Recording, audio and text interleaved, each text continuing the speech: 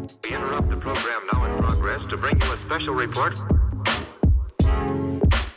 Here are the highlights this morning's news. From the WPGU News Desk, here's today's headlines on WPGU 1071, Champaign's Alternative. From WPGU News, I'm Caitlin Devitt. It's Friday, June 30th, 2023.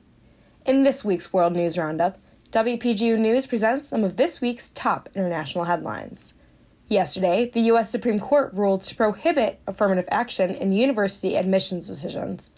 The justices voted that affirmative action, which aims to increase the number of minorities accepted into universities, goes against the U.S. Constitution's promise of equality, and race can no longer be a factor for admissions. A Texas grand jury decided Travis Scott would not face charges for the death of 10 people and thousands of injuries that resulted at Astroworld in 2021 after a, quote, crowd crush. A fatal police shooting of a 17-year-old in France has resulted in days of rioting and protests across the country's largest cities over the issue of police tactics and brutality. The shooting occurred on Tuesday and was caught on camera, leading to upset crowds burning cars, buildings, and garbage in retaliation. The head of the mercenary Wagner Group, Yevgeny Prigozhin, led a rebellion against Russian President Vladimir Putin. This has shaken up the sense of control Putin holds over his country and given hope to Ukrainian supporters cheering on an internal fallout for the country in the midst of the war. The Kappa Kappa Gamma sorority at the University of Illinois raised $6,000 for the DREAM organization in Champaign. DREAM, which stands for Driven to Reach Excellence in Academic Achievement for Males, helps male youth in the community from the time they are 3 years old until they reach the age of 24 through teaching and other empowerment initiatives. KKG held its annual flower sale to raise money for the organization and recently decided that the funds will specifically go to benefit pre-kindergarten Saturday schools. A recent test has shown that 1.4 million Illinois residents are getting their water from contaminated sources. There's no way to determine if the residents are knowingly drinking the contaminated water, and the test for detecting harmful chemicals in well water costs $500.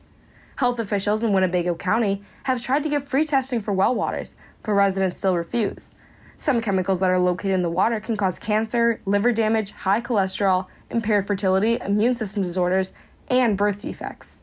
The state has put regulations in place against 6 different chemicals. Meaning if these chemicals are found in the water, then the state has the right to intervene and do a full cleanup. There have been issues with these regulations, as corporations and government agencies have been lobbying against them over the last year and a half. MTD has retired its last diesel buses from its fleet. The diesel buses have been in operation since 2001. Since replacing diesel buses with diesel-electric hybrid replacement, the Champaign-Urbana Mass Transit District has been awarded $6.6 million. That amount is gifted from the Federal Transit Administration from its competitive vehicle grant. The grant awards low and no emission vehicles. Contributing reporting for this newscast was provided by Ashley Gilbert, Laszlo Richard Toth, Lily Salas, and Caitlin Devitt. Our science and technology editor is Hassan Husseini. Our deputy news directors are Alyssa Eaton and Caitlin Devitt, and our news director is Madison Holcomb. For WPGU News, I'm Caitlin Devitt.